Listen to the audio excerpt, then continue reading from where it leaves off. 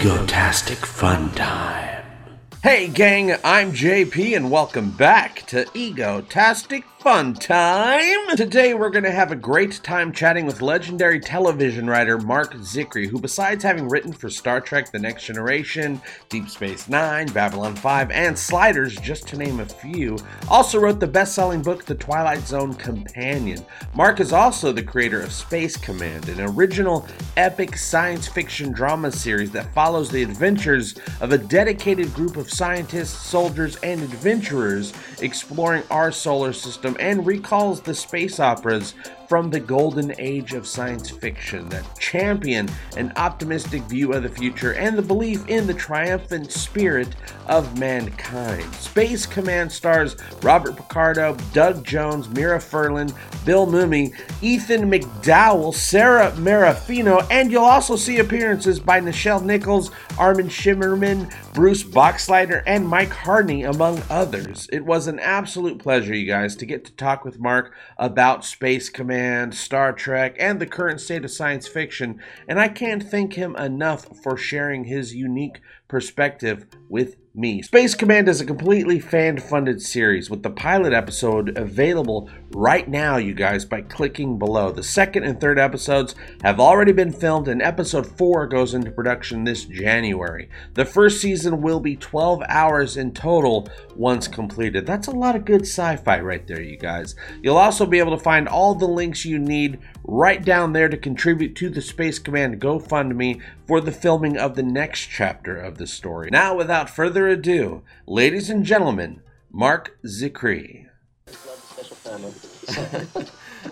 Well, it's I just got all caught up with Space Command. Great. And I have to, in my words exactly, my sentiments exactly. It was great. I absolutely loved it, and I wanted more. And well, thank you. We might as well just jump right into that because I'm a little bit excited. We could talk about other stuff here in a little bit, but I want to know how did Space Command, you're the spaceman in charge of Space Command. How did Space Command, where did you get this idea that you wanted to put this together and you wanted to put it out there into the world? You've put a lot of things out there into the world, but this is something that you're very passionate about. Well, thanks for asking, JP. I appreciate it. I grew up with Star Trek. Star Trek came on when I was 10, and it was, some people have Heroin, I have Star Trek, and so it's like it was what I'd been waiting for all my life. It was so great, and it's funny because that was before VCRs, so I actually recorded Star Trek on reel-to-reel audio tape in case it never showed again. Wow! And I was a little 10-year-old with this big old reel-to-reel deck and working it. So. But Star Trek, of course, inspired me like it inspired millions of people. And it said, even though it came out during the Vietnam War and the riots in the cities and all sorts of really dark stuff, Gene Roddenberry had the courage to say, we can reach across boundaries and barriers, we can create a better future, but we have to put our work in and our time in and reach out with compassion. He had the courage to be optimistic about the future, and I think you have to, because otherwise you get the future you deserve if you don't create the future that you want. And so I was noticing a few years ago that all this science fiction was very dark and very dystopic, and sort of the message was, well, it's dog eat dog, and the meanest guy's going to win, and there's no hope. The future's going to be worse than the present. And I wanted to create a show that would be inspiring the way Star Trek inspired me, because we certainly live in dark and perilous times, but there's also hope, but you have to act. You can't be passive. And so I've written hundreds of hours of network TV, and but I didn't want the network to be able to say, well, we're cutting it off at script or we're cutting it off at pilot. And I run a roundtable here in LA where I mentor a lot of young people in the industry. And I've been hearing about crowdfunding. Well, I'd never raised money before, but I thought, well, let's see if I can. And to date, we've raised over $1 million through crowdfunding. And I was selling investment shares of $7,500 each, and people bought them, and they're still buying them. I mean, people are buying them today, even as we speak. And that allowed me to take a warehouse, convert it into a studio, a sound stage, and shoot We've actually shot the first 3 hours of Space Command, and we're ramping up. We're ramping up to shoot the fourth hour in January. It's a 12-hour first season, and there's tons of science fiction actors, name actors, waiting to be in Space Command. I just have to get to the point where we're shooting their scenes. So Gigi Edgley and Armin Shimmerman and Ethan Phillips and on and on. And I've been talking to Jonathan Frakes and Gates McFadden and the Next Gen cast and so forth. We just shot a scene with Nichelle Nichols, but now we're pitching it to Netflix and Amazon and so forth. I just had really great meetings with CBS and NBC, but I'm not waiting for them to sort of wave the magic wand. My relationship is with the audience. It's not. I don't look to the networks or the studios to be my validation. Yeah. And you're not waiting for their permission. No, and because I'm at the stage in my career where I don't need to make millions of dollars. I don't need them. I'm validated already as a writer, producer, director, so I'm not looking for validation from them, and I'm also not looking for a paycheck from them. If they buy it and they pay me, great. I mean, I'm not going to refuse, money, but that's not. But that's never what's been driving me. What's always driven me has been creating quality work that makes the world a better place. And so that's whether I'm writing Smurfs or He-Man or Super Friends or Real Ghostbusters or TNG or DS9 or Babylon 5, any of that. I recognize the great possibility of television to inspire people, to remove. I mean, if you talk about the modern day, people get polarized and you find yourself in an argument. Yeah. But if you just create science fiction and say, look, we can put all that stuff aside because one thing we can agree on is we want a better future for our children and our grandchildren. And even if someone's a conservative or the liberal, those become meaningless badges if you just say, hey, let's work together so that our kids and our grandkids will have a safe, good place to live, that they'll be able to raise their families, that there'll be, a future that everyone would want to live in. And that's something people can find common cause over, regardless of race, religion, anything. Everybody wants a better world for their family, and for and when you start to see the human race as the only race that matters, I mean, not black, not white, not, Muslim, just as Christian. Yeah. And I mean, I'm not trying to, badmouth the dolphins or anybody, but humanity is kind of sort of important to me. And so that's why I'm doing this. And it's been the greatest fun of my life. And I just love every single day working on this. Yeah, well, great sci-fi has always held up a mirror to society. And now, of course, in society for the last, couple decades, many of the population have kind of been down and don't have that hope anymore. So sci-fi has started to reflect that feeling, which is what you were mentioning when you're saying that a lot of sci-fi is dystopian, which of course there's a place for dystopian sci-fi. It just seems like we're not getting that utopian, hopeful side anymore. And it's really starting to seem like the audience, while of course they embrace the dystopian stuff. I love dystopian stuff. Oh, sure, yeah. But since we're not getting the other side, it seems like fans of the genre and potential new fans are kind of looking for that hopeful side as well. So we're starting to see a little, a few things file in. Of course, being spearheaded right now as far as big series go. The Orville is bringing back what I call the Gene Roddenberry format. It doesn't have to be called Star Trek. It should be called Gene Roddenberry format.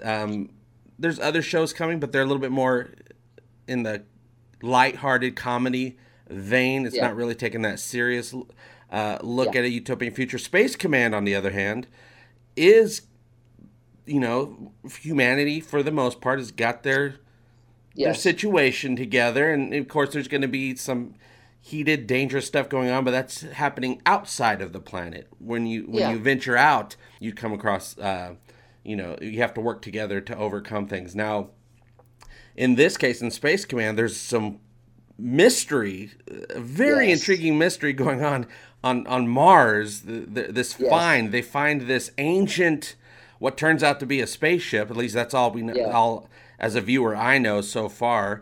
It comes out.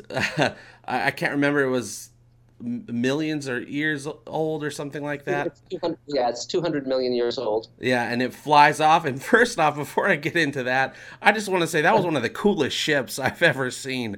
It had this Jules Verne type style to it. This ancient ship Uh, but Well, the yeah. pilot really Well, left one us thing with a about that, cliffhanger. yeah.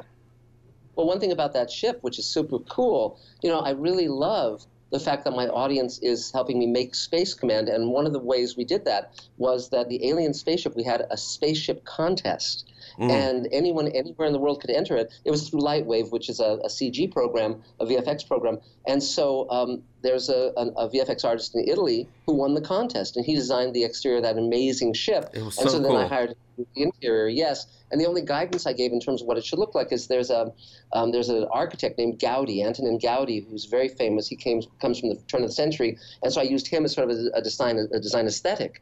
Mm. And so it was great because if I'd just been trying to hire people, I never would have found this guy.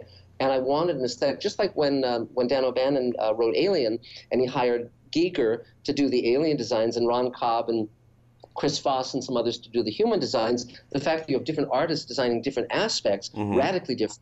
I thought that by having a different artist design the alien ship and the interior and exterior of that, it would look significantly different from all the human stuff. And that's what That's succeeded at it. exactly, yeah, is exactly what happened, because if this situation were true and we're seeing a spaceship from another race of people on another planet somewhere, it shouldn't look like anything a human would design. So that Yeah. it's great that you're getting all this support from sci-fi fans, and the series itself, you have all these wonderful actors that are very recognizable from Star Trek and Babylon 5 and Stargate and things like that. But this isn't a fan film. This is an So, original universe that was yes. created, and an original story. And so it almost, seeing all these familiar faces, especially from the sci-fi world, it feels like it's an homage to sci-fi. It's Yes. it because it's not an homage to anything else except for maybe the spirit of a certain genre of sci-fi. But it's great to see all these faces, and kudos to you for getting these faces on screen for us to see. So what's Yeah. it Well, like been it's bringing super. these people in? Yeah, well, it's super fun for me because, I worked on Next Gen and DS9 and all these different shows, and I loved these actors. When I met Mira Furlan when I was writing for Babylon 5, I thought, well, I've got to work with her again. Hmm. And George Takei, of course, I did a Star Trek episode with him back in 2007, 2008, and I'm now talking to him about appearing in some of the things I'm writing. And it's like these are wonderful actors, and so it's not any kind of disadvantage. It's a joy to work Hmm. with them. And and the lovely part is, if I had gone to the networks when let's say I'd gotten a pilot deal at NBC or ABC or whatever, Hmm. and I'd said, well, I'd like to cast Billy Mumy and Mira Furlan and Doug Jones and Bob Picardo, they would have said no. Yeah, They would they have say you said, can have one. yeah, well, we have this actor from the CW who can't act, but he's just been on a hit show. You have to use Hmm. him. Well, yeah, but he can't act. Well, work with it. It's like, Yeah. well, no, because I'm doing it this way. I think of it as independent television. I don't have to listen to stupid ideas or stupid suggestions, Hmm. and I don't mean to badmouth the networks or the studios or the VOD platforms. There are many executives who are very passionate and very smart, but their bottom line is to generate revenue for the parent company, the corporation. Hmm. And I don't have that obligation. I don't care about that. And what I care about is making something that delights me and delights my audience. Yeah. And and so the fun part is that when I met Doug Jones, I was writing a book with Guillermo del Toro, and I won the Saturn Award and met Doug at the event. And I then took him out to lunch a few days later, and I thought he was absolutely wonderful. And I said, I'm going to write a role for you. And also because he has this amazing sensitive face, I said, I'm going to show your face. You won't be under foam rubber, And I think he's terrific as Saru, but I think it's also really fun to see what he really looks like. Hmm. And so I can just have an idea and go for it. And again, with Space Command, the whole notion, it's not that the people won't be at odds against each other, but the whole issue is you come to a moment of choice where you can be compassionate and perhaps put yourself at risk, perhaps risk your job or risk your comfortable life, but do you make the right choice? Do you reach out to others? Do you create a better life for everyone, not just for yourself? Hmm. And that's the message. And again, the primary obligation of any movie or TV show is to entertain, but beyond that, you can move people, you can change them, you can show them a different way of looking at things. Like when I saw City on the Edge of Forever on the original Star Trek, that changed me forever, because every TV show I'd seen before that, the hero saved the girl. Well, in that episode, the hero throws her under a truck, literally. And I realized that in life there might be a choice you have to make that is the right choice, but it breaks your heart. But still, you have to do it because it's the right thing to do. And that was a very important life lesson to me. And then later, Harlan Ellison became a friend and a mentor. And but because these writers were my heroes, and I sought them out as soon as I could when I was a teenager at science fiction conventions. And I got to know my heroes, and that's why science fiction is so great, because you can meet your heroes, both actors and writers, at these conventions. I'm as much a science fiction fan as anybody, and so this is as thrilling to me as like making Space Command is as thrilling to me as a geeky 10-year-old as it would be to the adult who sits here talking to you. Yeah, well, that's nice because you're obviously a hardcore sci-fi fan. Your name is Mr. Sci-Fi on YouTube. Yes. That kind of, but you also have this great gift for writing, as well as understanding the genre. So it's nice to see a production like this, a sci-fi production that is being made by somebody who loves the genre. Which and like you were mentioning with the studios, you'll get some great people on there that want to do what they can to nurture a product, but also they have, the other side that they have to deal with. Yes. They have to deal with the corporate side and the money side, because it's all about money, whether not necessarily even about making money, about having the money to at least recoup. So you have to deal with that with the Kickstarter and the fundraising as well, but it's on your own terms.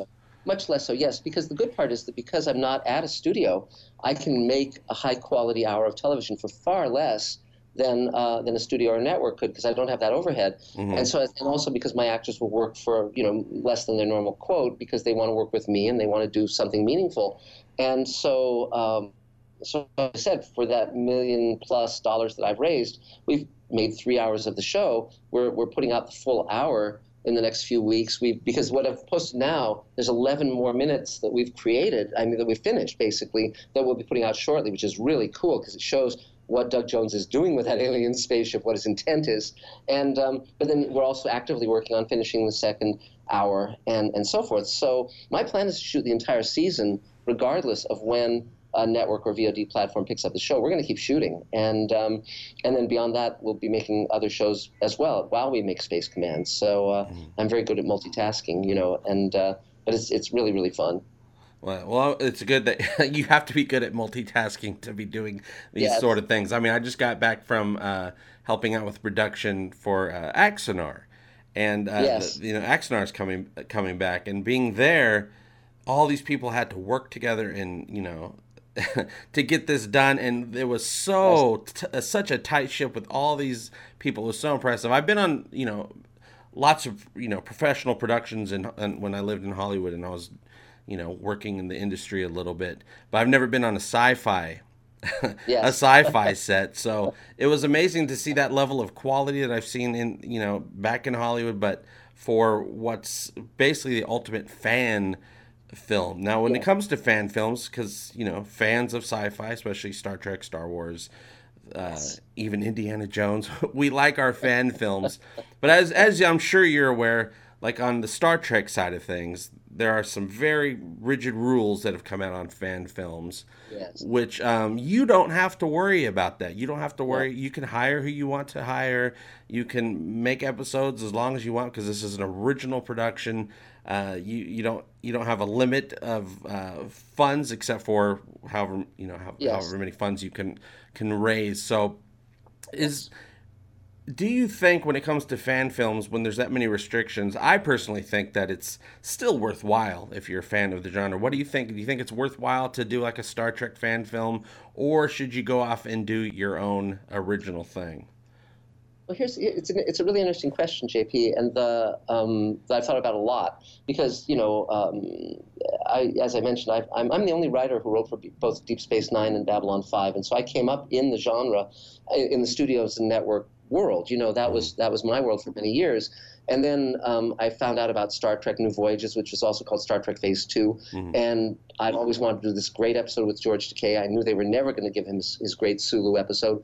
So Michael Reeves, who was also a writer for Star Trek: Next Generation, he was an Emmy winner for Batman, the animated series. We were good friends, and he'd come up with this great Sulu idea when they were going to bring Star Trek back in the 70s.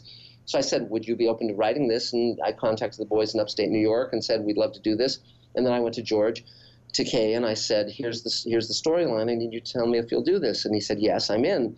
And it took me a year and a half from when I started to when I finished doing that episode. I wrote and directed and produced it. I co-wrote it with Michael Reeves. And it was, I put everything I had into it, and I was very, very proud of it. It's actually on my YouTube channel, Mr. Sci-Fi. You can watch it in its entirety there. And it was nominated for the Hugo and the Nebula. It won the TV Guide Award.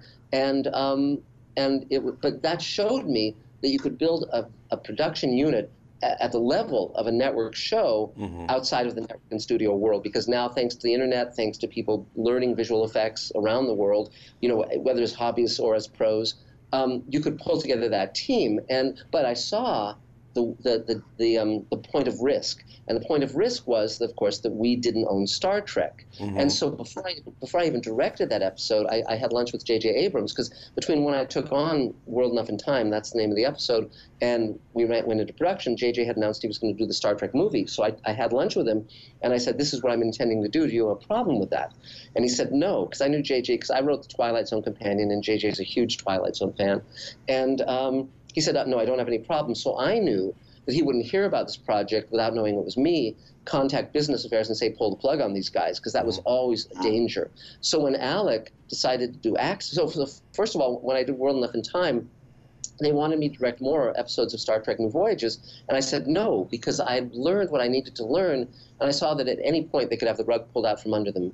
And same with Star Trek Continues, and I liked both of those shows. I thought they were honorable and done for the right reasons, and they did some really good episodes. But when Alec told me he was doing Axanar, I was very impressed with Prelude to Axanar. I thought it was really good. But when he told me that his hope was that the networks would see Axanar and say, hey, come aboard and create the new Star Trek series, I knew that would never happen in a million years, because I came from that world, and I knew that rather than hiring someone who actually knew what they were doing in terms of Star Trek, they would hire some producer that they'd been working with on CSI or something that had no knowledge of Star Trek or no affinity for it, and they would do what they often do, which is they screw it up. And that's not to speak ill of Star Trek Discovery. It's been a very rocky road, as we all know, with that show. But certainly a number of people who were working on that show love Star Trek. But I knew that Alec was at risk because at any point they could say, wait a minute, what the hell are you doing? And that's exactly what Paramount did, CBS Paramount. And so then they listed those rules that you have to, you can only do 2 15-minute episodes, you can't put Star Trek in the title, all that stuff. And they can't use anyone who's worked on Star Trek previously, which is, I don't think that could be supported in a court of law, because they can't tell people what they can or cannot do. Yeah, there's the right to work. Right, but I'm glad that he's finally gotten to a point where he's now able to shoot what he's allowed to shoot and finish 30 minutes of it. But it's a shame he didn't get to do his 2 hours, because that was his vision. But when I came up with Space Command, the whole idea was, well, I'm going to own this. So no one can pull the rug out from under me, because I own the IP, the intellectual property. And so I can cast who I want, I can write what I want, I can shoot what I want, and all I need is, as you said, is money. But my audience is happy to finance me. And beyond Space Command, I've announced something called the Showrunners Network, where I'm creating 6 new series with 6 major showrunners, and we'll go to our audience to finance all 6 pilots into production, and then take it out as a slate of shows to the buyers. So currently I'm outlining the pilot of a new show called Sweet Haven that I'm co-creating with Rockne O'Bannon, who created Farscape, Alien Nation, Sequest, Defiance, and he's currently executive producer on Evil on CBS. And the second slot is with Mark Ferguson and Hawk Ostby, where we're co-creating a new show, and they created and run The Expanse and wrote Children of Men and Iron Man. It's going to be 6 people like that, and it'll be 6 genre shows. And again, it's just to say the audience is our partner, and if they're willing to come up with what we need to do this, we're happy to do it. And I just had lunch a couple weeks ago with Barbara Bain from Mission Impossible in Space 1999, and she's going to be one of our lead actors in Sweet Haven, the show that Rock and I are creating. And Mike Harney from Orange is the New Black and Project Blue Book, and For All Mankind, he's going to be one of the leads in it. And I'm writing a role for George Takei. So again, you don't have to deal with all the frustrations of working with a studio or network if you're willing to not be ruled by money. It's that simple. And then, of course, the goal is in some way, in some ways, well, in many ways, is to shop this show around to get hopefully picked up Yeah. by. Oh yeah. Now, I know you're thinking, streaming, Netflix, Yeah. Hulu, Amazon Prime, which seems that's the way things are going. That's the way things are going. Yes. They've already went that way, and Yes. Sci-Fi does really well on those platforms. Yes. If you had, but say you had the choice, say um, Mhm. ABC says, "Hey, we want to pick up this show," would you still kind of hold off and try to get one of the streaming services? Well, the interesting thing is that the networks are now creating their own streaming services. So ABC has Disney Plus.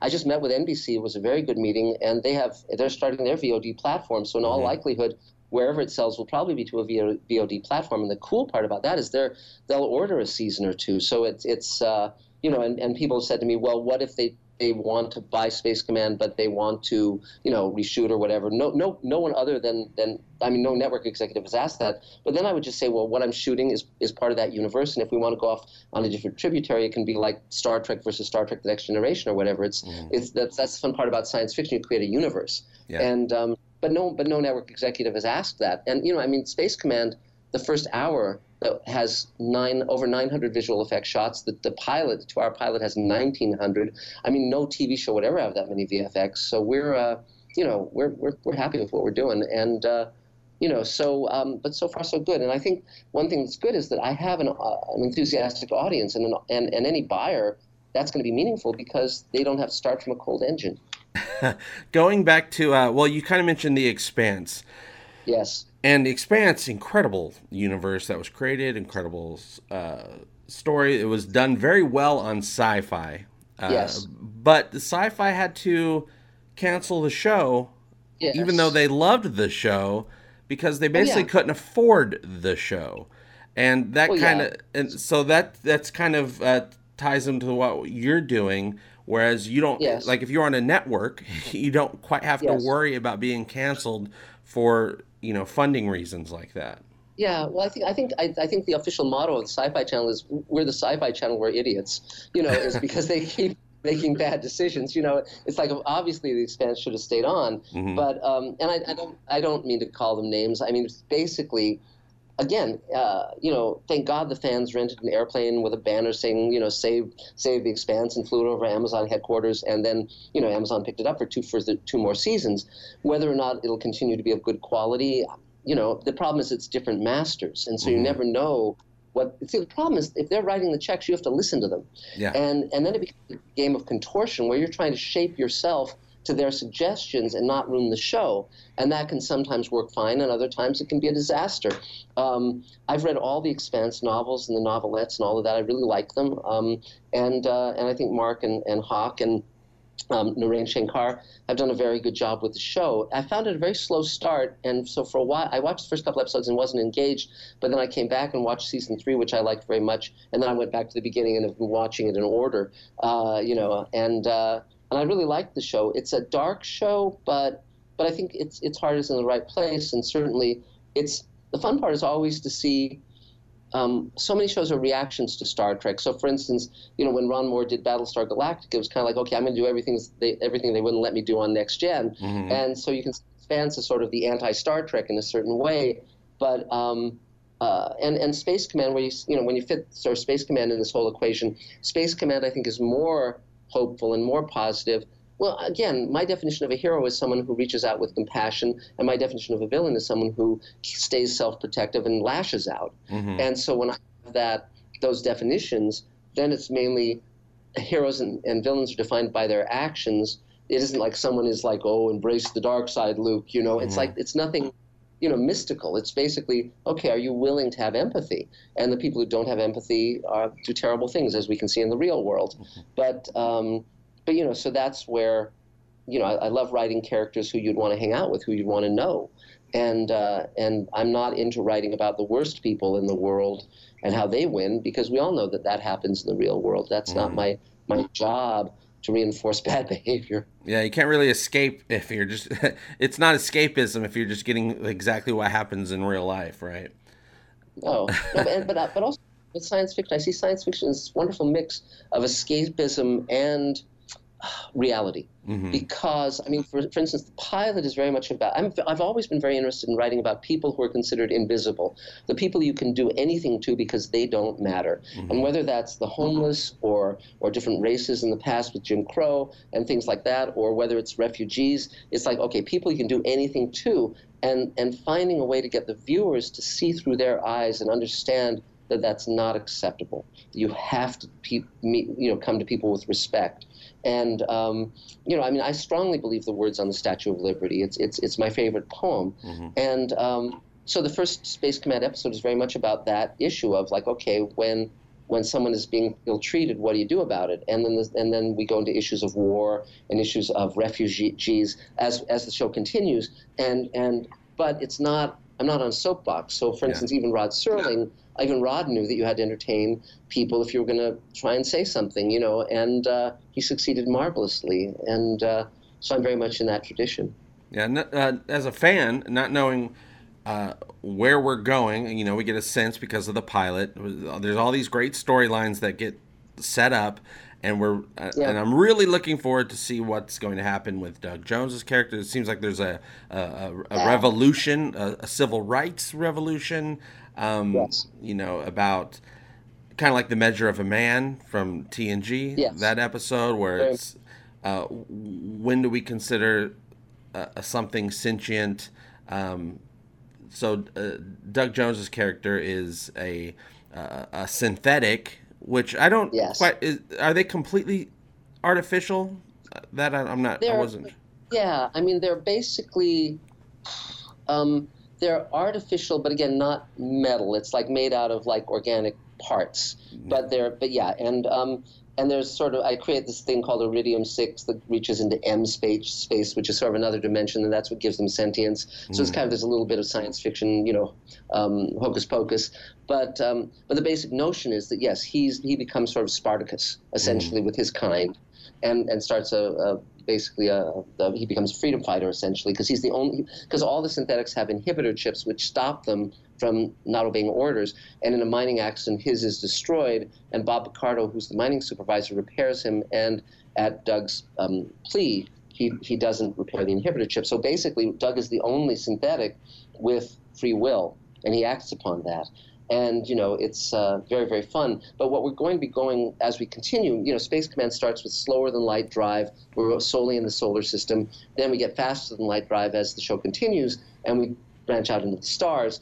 And Space Command essentially covers 150 years, 5 generations of 4 families.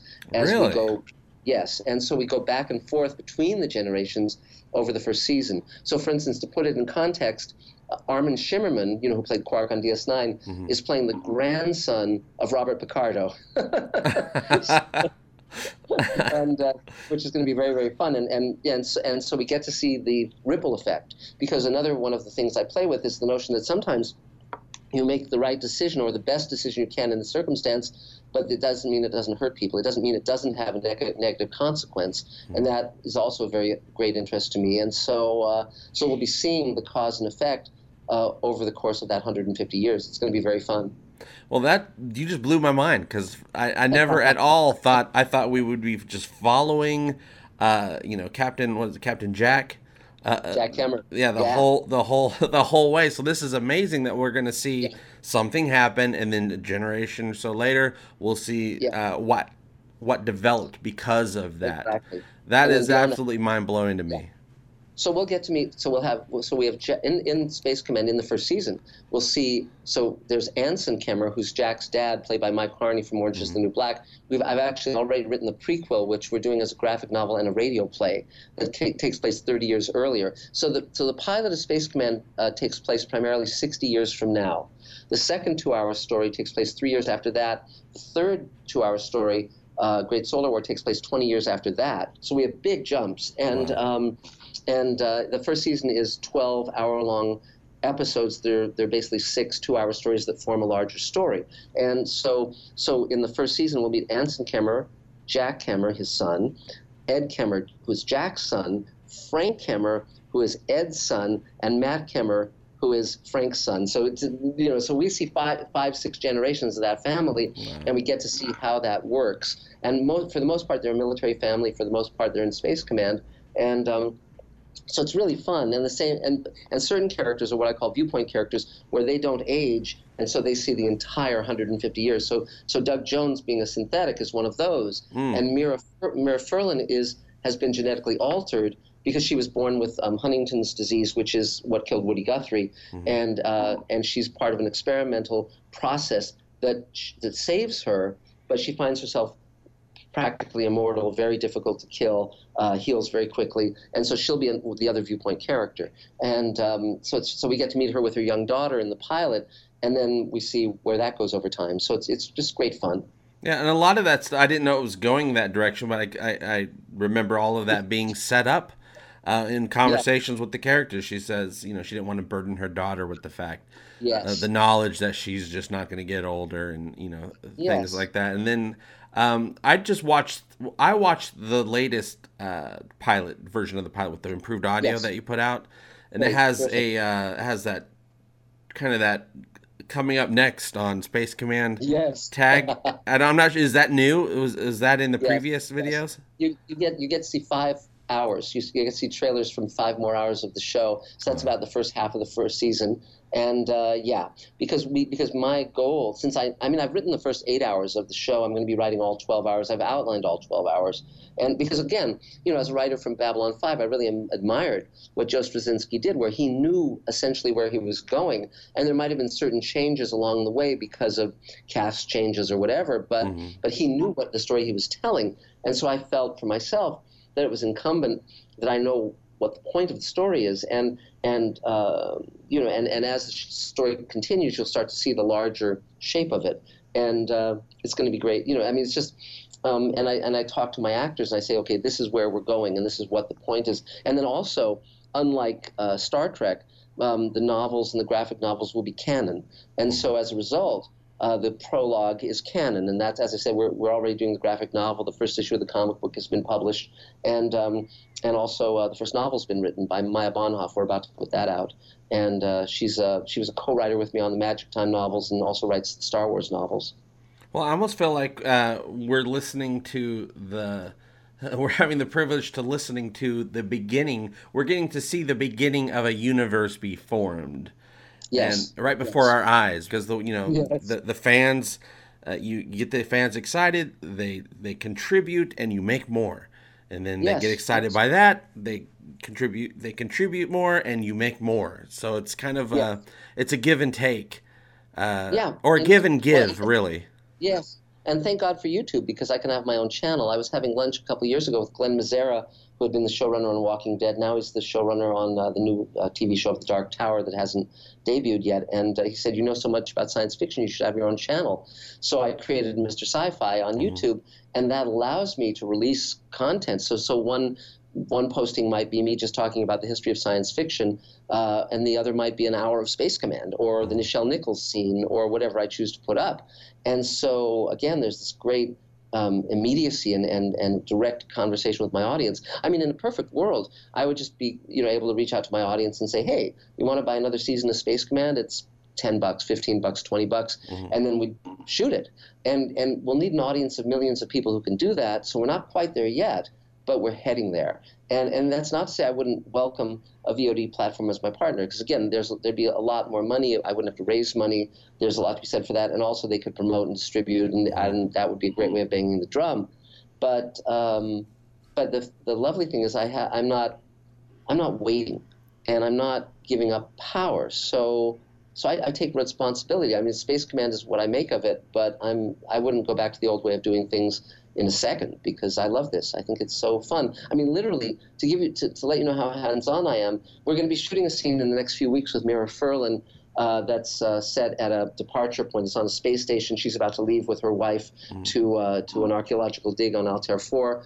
And so the set will be this white leather furniture in the departure lounge. Well, someone on my block threw out a white leather sofa, so I carried that home.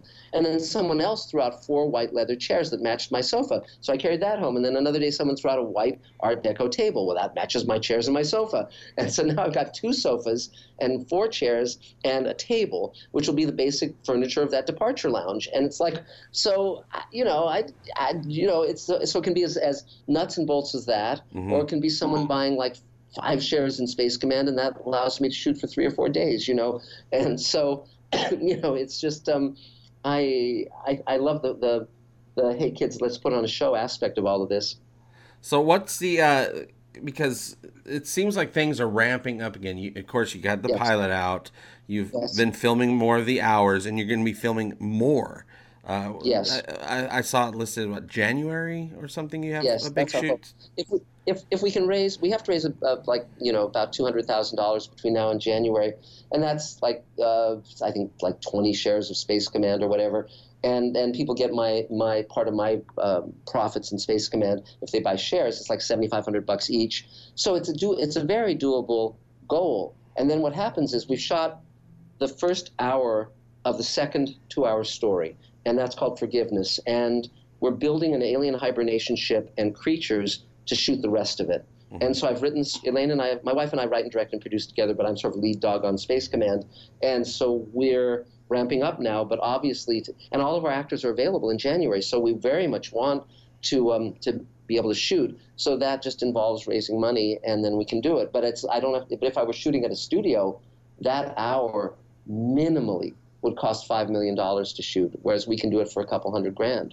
And so, so that's because it's ours, and the actors really love what we're doing. And I mean, when I was talking to Jonathan Frakes recently, and and I said, it's very funny because I said to him, because he's directing, of course, and I did, things like with the Orville or whatever, Star Trek Discovery. And I said, well, are you still acting? And he says, if someone's asking. And I said, well, I'm asking. And I know he's going to be in Picard reprising Riker, but still, that's only a few days out of his year. Yeah. And I talked to LeVar Burton and Brent Spiner and Gates McFadden, who looks terrific. And, these are heroes to me. And the idea of working with them is just, I mean, it's, pinch me. I can't believe I'm awake. It's just such a dream.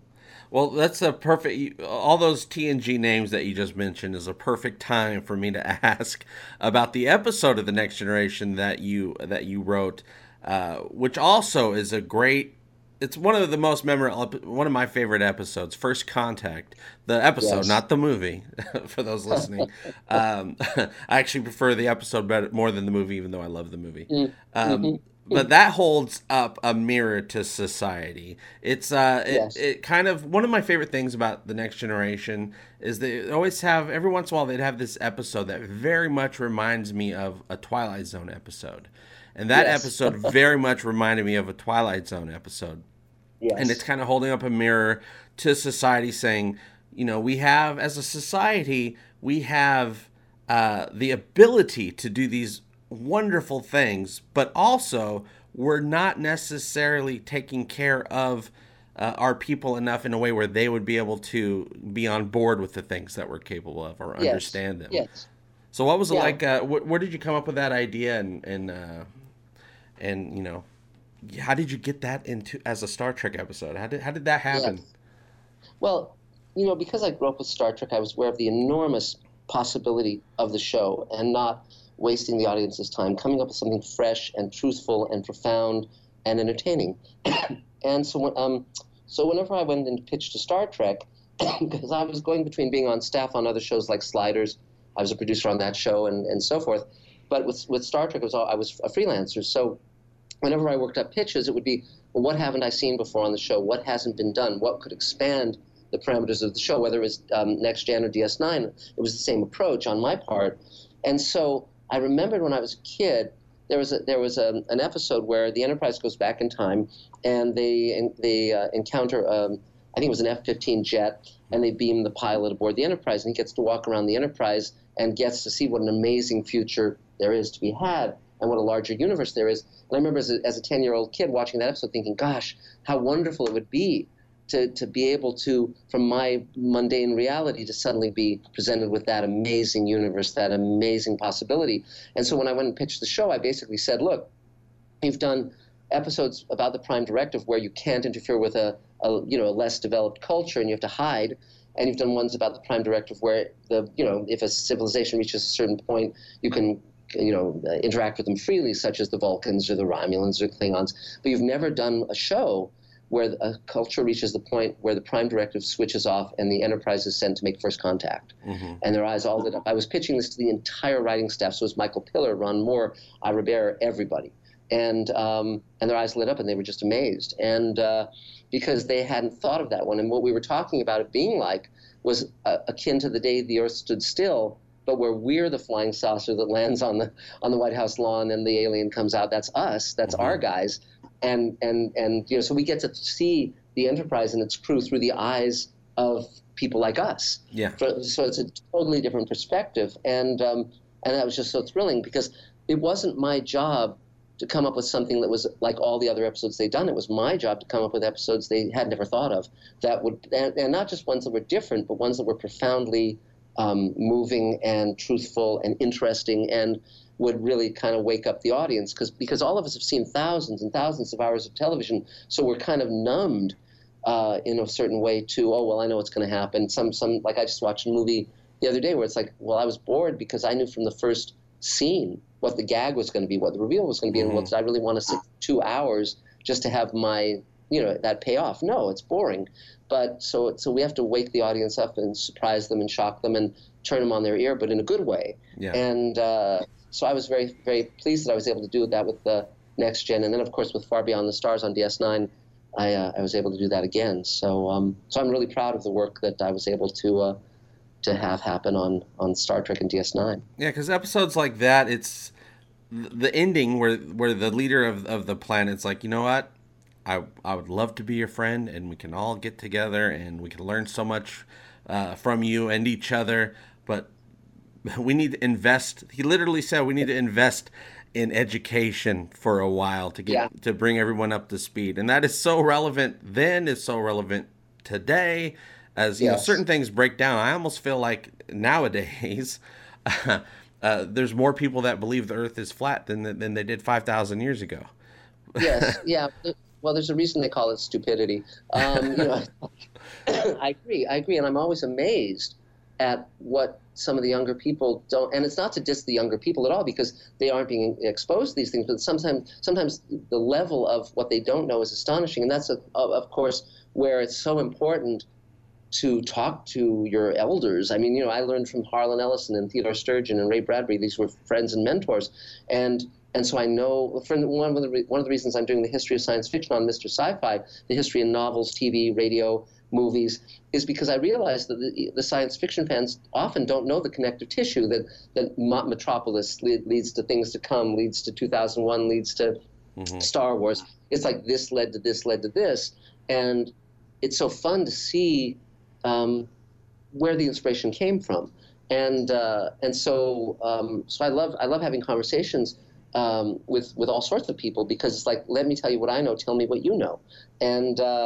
it's just fun if you and I think you can tell just from the way I talk. I don't come to anything with arrogance. I'm humble in a certain way, where I'm thrilled to be learning new things. I'm thrilled to I'll hire someone who's never had a professional credit if they can do the job, because if they're great at it, that's fine. So some of the people we're working with on Space Command are very famous. Some people are just starting out, and I don't have a pecking order in that way. If someone comes with a good heart and enthusiasm and brings their A game, I'll work with them, absolutely. Well, speaking of looking forward to things, what are you looking forward to for the fans to see with what's coming up on Space Command?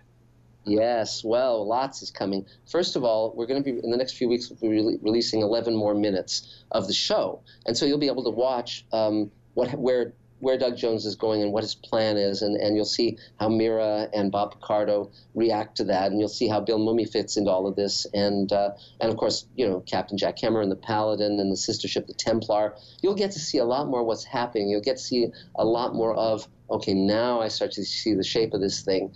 And then actively we're working on the second hour of the pilot, and so as soon as that's done, we're going to send out, first of all, for the holidays, we're going to send out the full first hour with tons of extra features for those who've ordered the downloadable content. I'll post the pilot, the expanded pilot on Mr. Sci-Fi.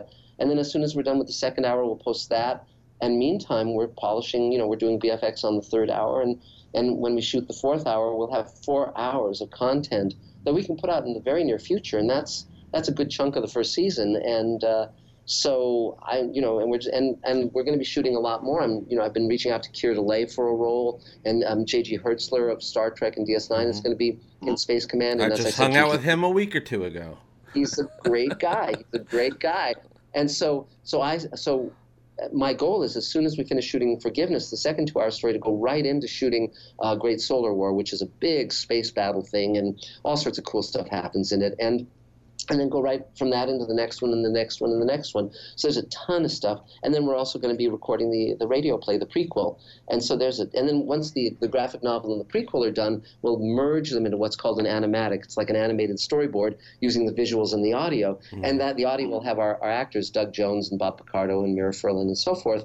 So it'll tell you where those characters came from and what their lives were like before the pilot starts. So it's just going to be, the next year is going to be extremely exciting for Space Command fans. Well, right now, the pilot is available. Right now, Yes. You can click down below. It's right there on YouTube to watch. I'll put the latest one down there.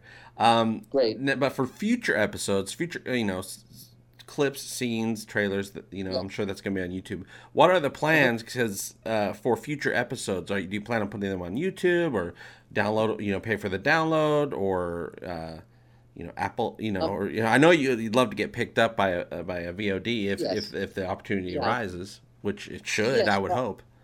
Yes, well, as my immediate thoughts are, we're actively pitching the show, so if it gets bought, terrific. But the buyer has to be willing to take the journey where we're going. If they say, put a kid and a stupid robot in it or something, if they wreck it, then the answer is no. I'm not selling this to you any more than I would sell my kid to you. It's like no. It's. So that's again where I have power. But if they want to take the journey with us, then great, absolutely, because that means we can complete more and more, a lot more quickly. Because that's the one thing that less money costs you, which is it takes a long time to finish. Yeah. But because I have Mr. Sci-Fi, I can post anything I want, and we will be. And so for the fans of Space Command, just subscribe to Mr. Sci-Fi. And first of all, you'll know the latest news. So if it does sell to Netflix, you'll be the first to hear. But also, as I shoot more scenes, we post them, and people can comment on them, and they can I'll actually refine stuff. So if they say, well, I noticed this glitch, I'll fix it. And that's really fun. They get to be very much a part of the conversation, and I love that. If Star Trek had been able to do that when I was a kid, I would have been, happy to say, hey, I noticed this shot of Spock, and he looks a little greener than usual or whatever, Well, no, been... very few productions now or ever have the fans been able to really have a say. The closest I can really think of that is with video games. If there's a beta going on, the fans notice things or they request certain things. The developers will sometimes go in there and make those changes. So it's kind of like the fans are definitely making this with you. Yes, they are. And go ahead. Yeah. I was just going to say, which is amazing.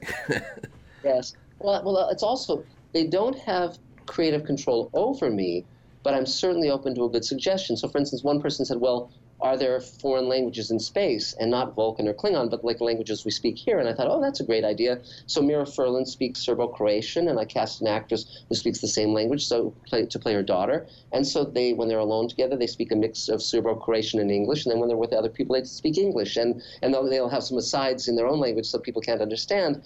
And it's just fun because, of course, we'll have French and Spanish and all of our languages when we go out in space. That's what's happened over the last 50 years as we've gone out in space. So it's fun to have that suggestion and say, oh yeah, absolutely. And we just had a Name the Creature contest where we had 2 winners of that.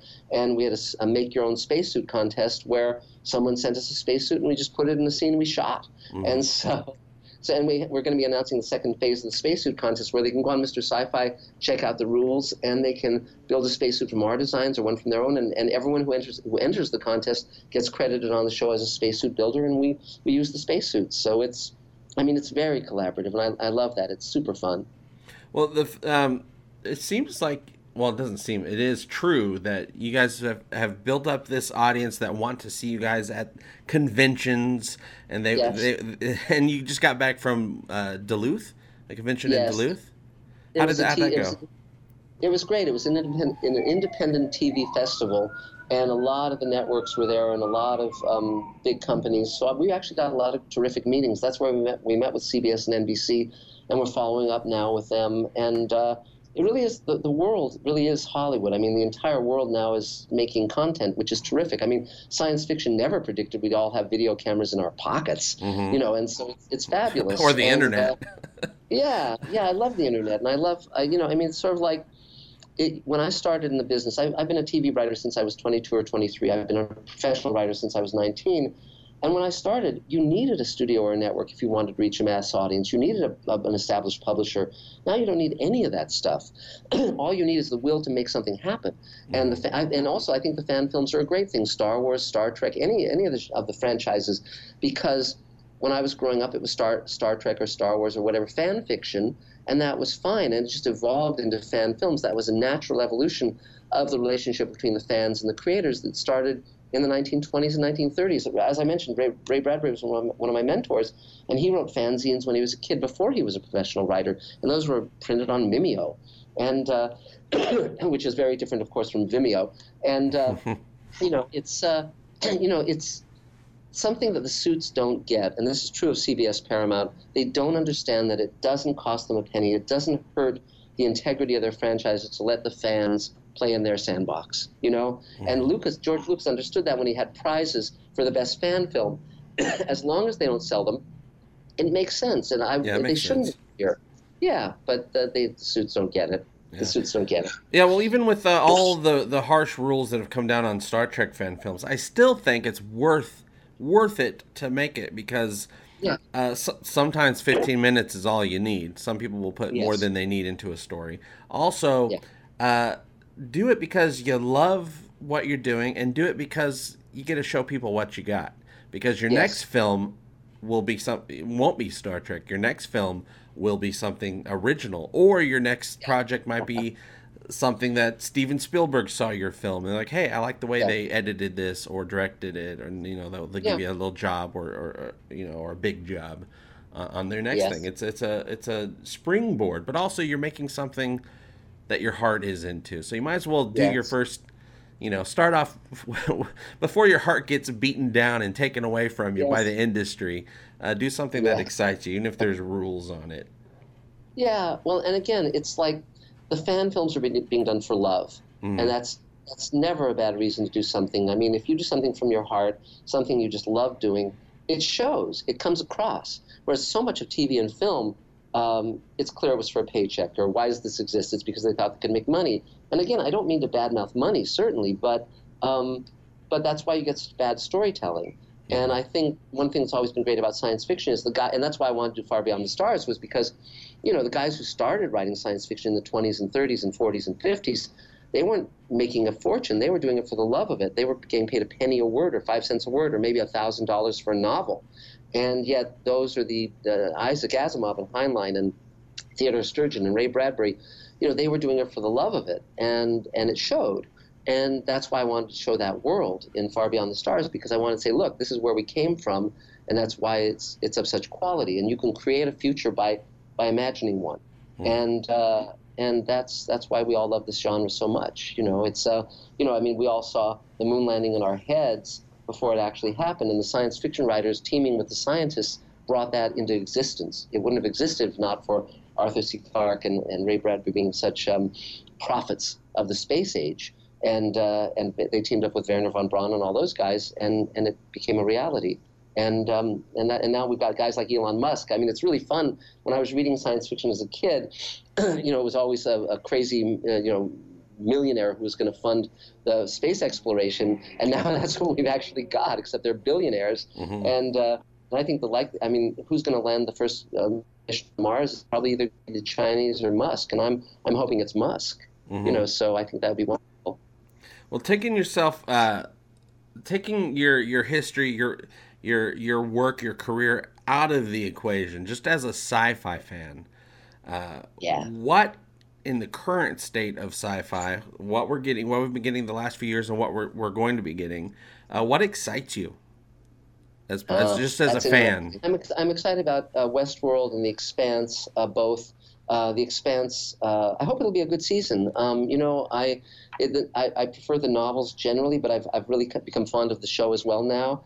And the trailers look good, so I have high hopes. And I'm open to anything, TV or movie or book, that does something different and special. I just read a book by Adrian Tchaikovsky that I liked. I try to keep. I'm usually reading several books simultaneously. Usually one will be history or science, and then there might be some science fiction book from previous decades, and then something new. And and so I'm always on the lookout. Martha Wells, I'm going to be reading her shortly. I've heard good things about her. I've met her, and you never know where you're going to find that inspiration. Or I feel part of a great tradition of science fiction, and it's still ongoing. And I'm thrilled to be creating stuff now. And I can't, I'm actually I've sold a new book called Greenlighting Yourself that Elaine and I are writing, and it's about how people can basically do what I've been doing, and how you don't need to wait for the studios or networks to wave the magic wand, as I said. And it's just I think it's terrific. And many of the people who run the new shows, For All Mankind, that's another show I'm looking forward to. The Ron Moore one, where the Russians land a man on the moon and beat us. Yeah, I think it's on Apple TV. I think. Yeah. I'm hoping it'll be great. I mean, Ron has a great track record, and he's a really smart guy. And it's so fun to have met these guys when they were just starting out. Like I met Ron and all of those guys from Star Trek: The Next Generation when they were in their 20s, when they were just starting out. And I think what Ron has done with his career has been really fabulous. Mm-hmm. Yeah, I think it's really tough when it comes, well, not even just sci-fi, with any style of visual, movies, TV. Hollywood does not seem to be willing to take the risk anymore on anything that doesn't already have name recognition. Kind of going back to what you said about if you were working under a studio, they want to put this one actor into it as the star because he just did this other thing. It's kind of like that. So it is nice to see shows or movies that are new, that are different. So we're getting these things. Of course, Westworld kind of had name recognition, but not really. I mean, it wasn't a huge thing. Certain people were aware of the name, but of course the series is completely different than the original movie. It is kind of interesting though with Westworld. Westworld, in my opinion, sci-fi is very dystopian nowadays, as we know. Yes. But I feel Westworld isn't dystopian. I feel it's the aftermath of what happens to people in a certain type of utopian future. It seems like they're utopian, but people got bored with peace and being well fed, and so they go out to search for this danger, for this dystopian side of things. So it's and then with The Expanse, I feel we're getting a very realistic version of what humanity might be like 200 years from now, which is very dystopian if things stay on their path. And David Strathairn's been terrific in it. I really loved him in the last season, and I'm glad to see he's going to be in the next season. He's an actor I very much want to work with. And there's an actress, I can't remember her name, but she plays his second in command. She's Native American, and she's playing a belter, and she's really good too. Is she the one with the real thick eyeliner? Yes. She has become my favorite character, and I think it's because, as an actor, every word that comes out of her mouth, I believe. Yes, and she's wonderful. Yeah, but see, this is where it's so much fun to be doing what I'm doing, because I've been talking to Mark Fergus, and I can say to him, well, can you reach out to David Strathairn? I'd like him in Space Command, so then it becomes a conversation and just see who's willing to take the ride with me. But it's super fun. And also with Space Command, we had a worldwide talent search for 2 of the leads, where anyone in the world could audition for 2 of the leads, and we would consider them seriously. We actually ended up casting 9 of our actors from that worldwide talent search. We got 1,200 video auditions, and Ethan McDowell and Brian McClure were 2 of the people we cast, and that was fun too, because again, I didn't have to ask permission. It was just like, I'm going to do this. I don't, it's because it's fun, and I'm really glad I did. So but it's also fun to be part of that community of showrunners who are doing it for the right reasons. And so with Mark, as I mentioned, I'm creating a show with Mark Ferguson, his partner, and the show with Rockne O'Bannon, and I'll be announcing soon the other four people who are my partners on the Showrunners Network, because we're doing six series, and we lay out the entire show before we write the pilot, so it isn't like, what do we do now? Yeah. We know what we're doing, and it's incredibly fun, and it gives actors this wonderful opportunity. So actors, talented actors, actors get a bad rap. Every actor I've ever worked with has been just wanting to do a great job and very collaborative. And if you give them a good material, they're thrilled. And I feel blessed to have the actors I've worked with. Well, yeah, it's Hollywood is a very, well, it's not even just Hollywood anymore.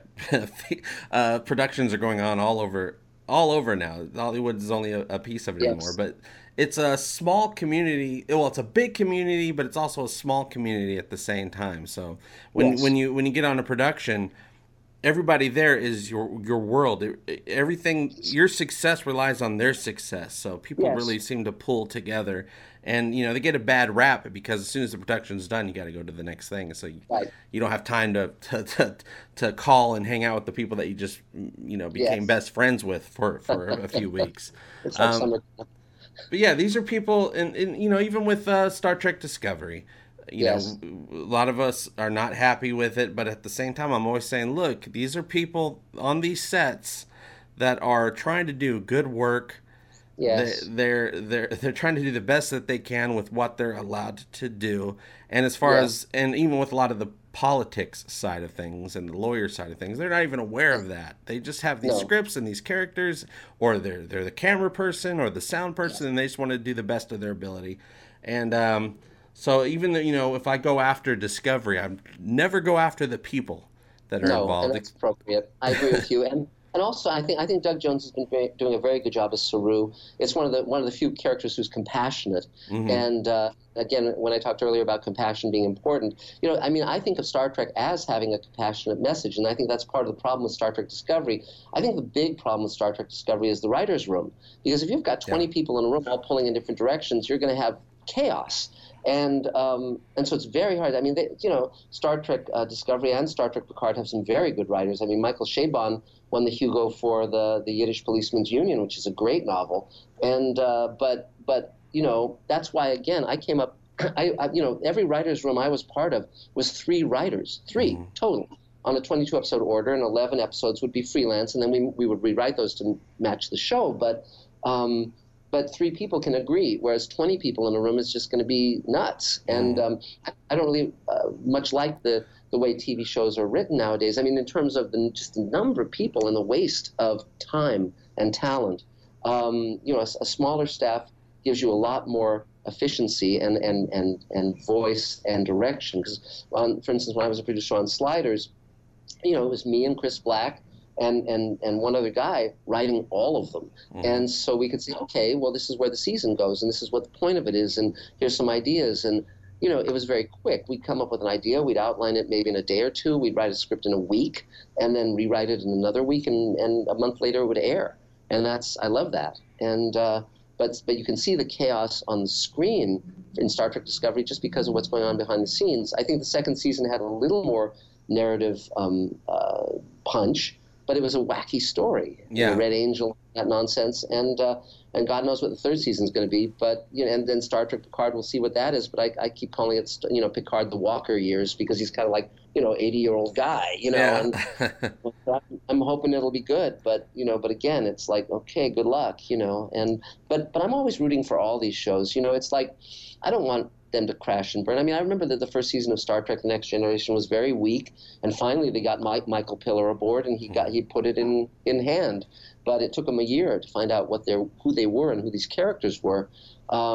Maybe Star Trek Discovery will. But see, the great thing is that Star Trek is now like the works of Shakespeare, where maybe there'll be a bad play or a bad production, and then there'll be a good one. And it's the same with Tarzan movies or whatever.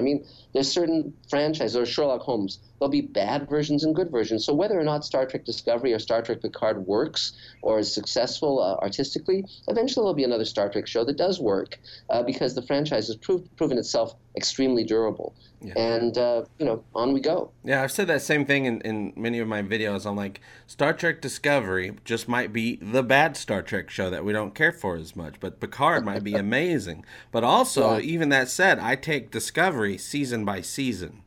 Yes. And that's the best way to do it, because Yeah.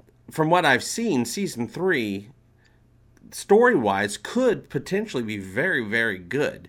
But Sure. but if you didn't like season 1 and season 2, season 3, there's nothing season 3 is ever going to do to get you on board with Right. that. Because Yeah, in I my take it- opinion, like you said, it is the writing, in my opinion, and I don't Yes. even mean necessarily the writers. I mean, Yes. what the first off, too many cooks. That's very Yes. obvious. Too many cooks. Also, it's what the confines that they're working under, what they're allowed to do, what they've been told to go do. But then also, when they come back with something, there should be someone there to say, not this, go back and rework it, right? Because they must be talented people, or else they wouldn't have gotten hired. Yeah, well, if you look at most of the successful science fiction shows, there's one guy at the top who has the vision, whether it's Gene Roddenberry or Serling or Ron Moore on the BSG reboot, or any of these, or Joe Straczynski on Babylon 5. The best shows, or Chris Carter on X-Files. There's usually one guy at the top. Now that doesn't mean there won't be other writers below them who have a vision and who have skill. But there's usually one guy, and I think on Next Gen it was Michael Piller, and because he had so many talented writers and he knew how to build them and train them, and now they're all showrunners, whether it's Ira Behr or Ron Moore or Brandon Braga. They've all gone on to great careers, and but I take Star Trek Discovery minute by minute. It's like, okay, that wasn't bad. Let's see what the next one is. It's funny because periodically fans will ask me, well, why don't they ask you to write for Star Trek Discovery? And it's like, well, if they reached out to me and said, hey, you want to come aboard, I would, because I'd be very interested to see if I could wrestle that beast to the ground, because there's a lot of talent being wasted. I think the cast by and large is good. And I think it's just that the story keeps taking all these weird convolutions, and you try to follow it like, oh, so Michael's the Red Angel, or her mother's the Red Angel. No, it's Michael's the Red Angel. So what the hell? They had this whole 3-episode arc about bringing Dr. Culber back through the magical mycelial cocoon, and then that all just ended up being, I feel different. And I thought something interesting was going to come from that. He's like, no, I just feel different.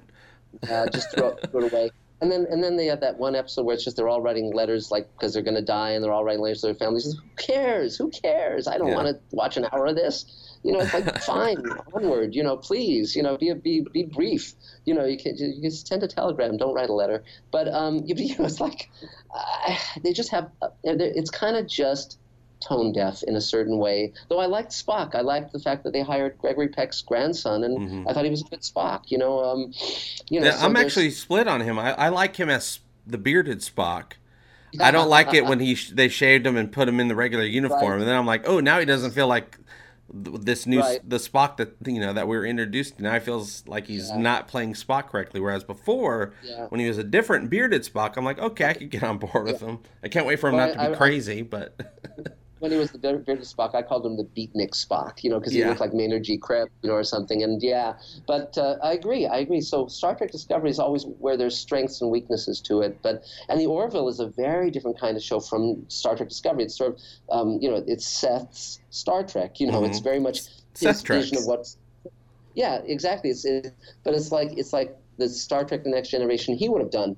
And but again, another problem with both shows is, I get messages from my fan base where they say they can't watch Next Discovery or the Orville with their families because of there'll be various content things that and so I say with Space Command, it's a family show. It's a show just like Star Trek Next Generation. And it's not that we won't have controversial subject matter, but Mira Furlan is married to a woman. She's gay, but that's because I'm writing about the world that I live in, and I'm in favor of people having the same rights as anybody. But we're not going to have people, dropping F-bombs and all that stuff, because, again, I want people to be able to watch with their kids, because this show is intended to inspire people.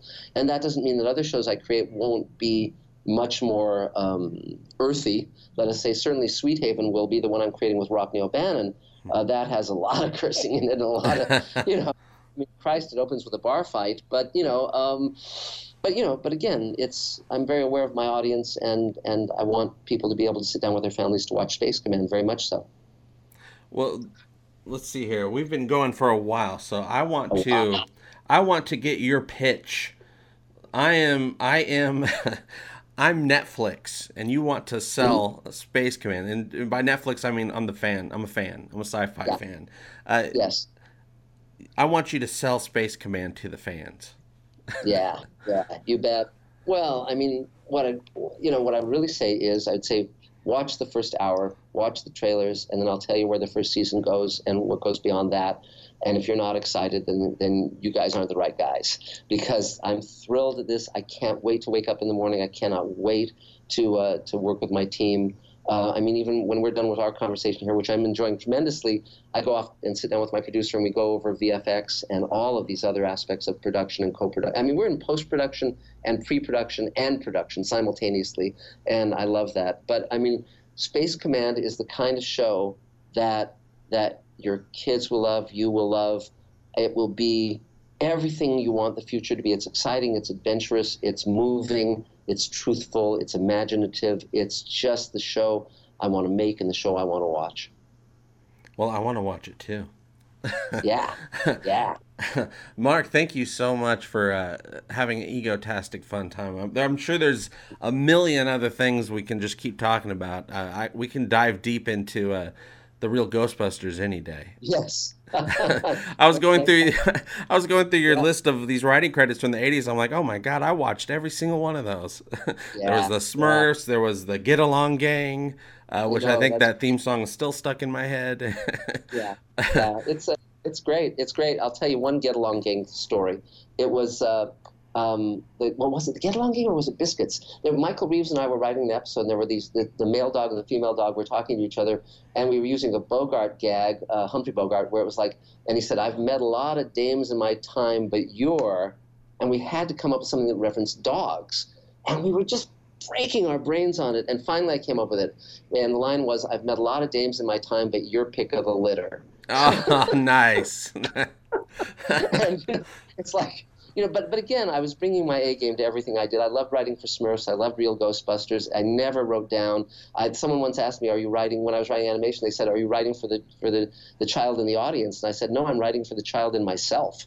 Hmm. So Yeah, so it's this, one of my fondest, like, you watch certain sci-fi shows and all of a sudden a story will come out that kind of blows your mind a little bit. It's like, oh, I never thought of that before. yeah. I've always been a time travel junkie. I love time travel Mm. storylines. So there was an Sure. episode of Darkwing Duck where Darkwing Duck went into the future, and something was he went into the future with a time machine, and Mm.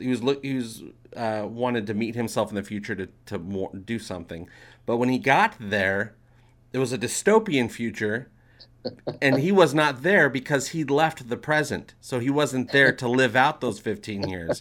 So it was a world that was without him, and that just blew my mind. So you never Wow. know where you're going to get some high ideas from. Yes, yes, it's exactly true. And those of us who were writing animation back then, we were all huge science fiction fans. So we slipped stuff in wherever we could, and whether it was Black Star or Real Ghostbusters. I mean, and we all knew each other. I mean, literally, we were hanging out at parties on the weekends, and we were a very teetotaling bunch. We were just drinking like Perrier or whatever, very squeaky clean, and many of us are still friends to this day. I mean, it's I look back on that time with great fondness.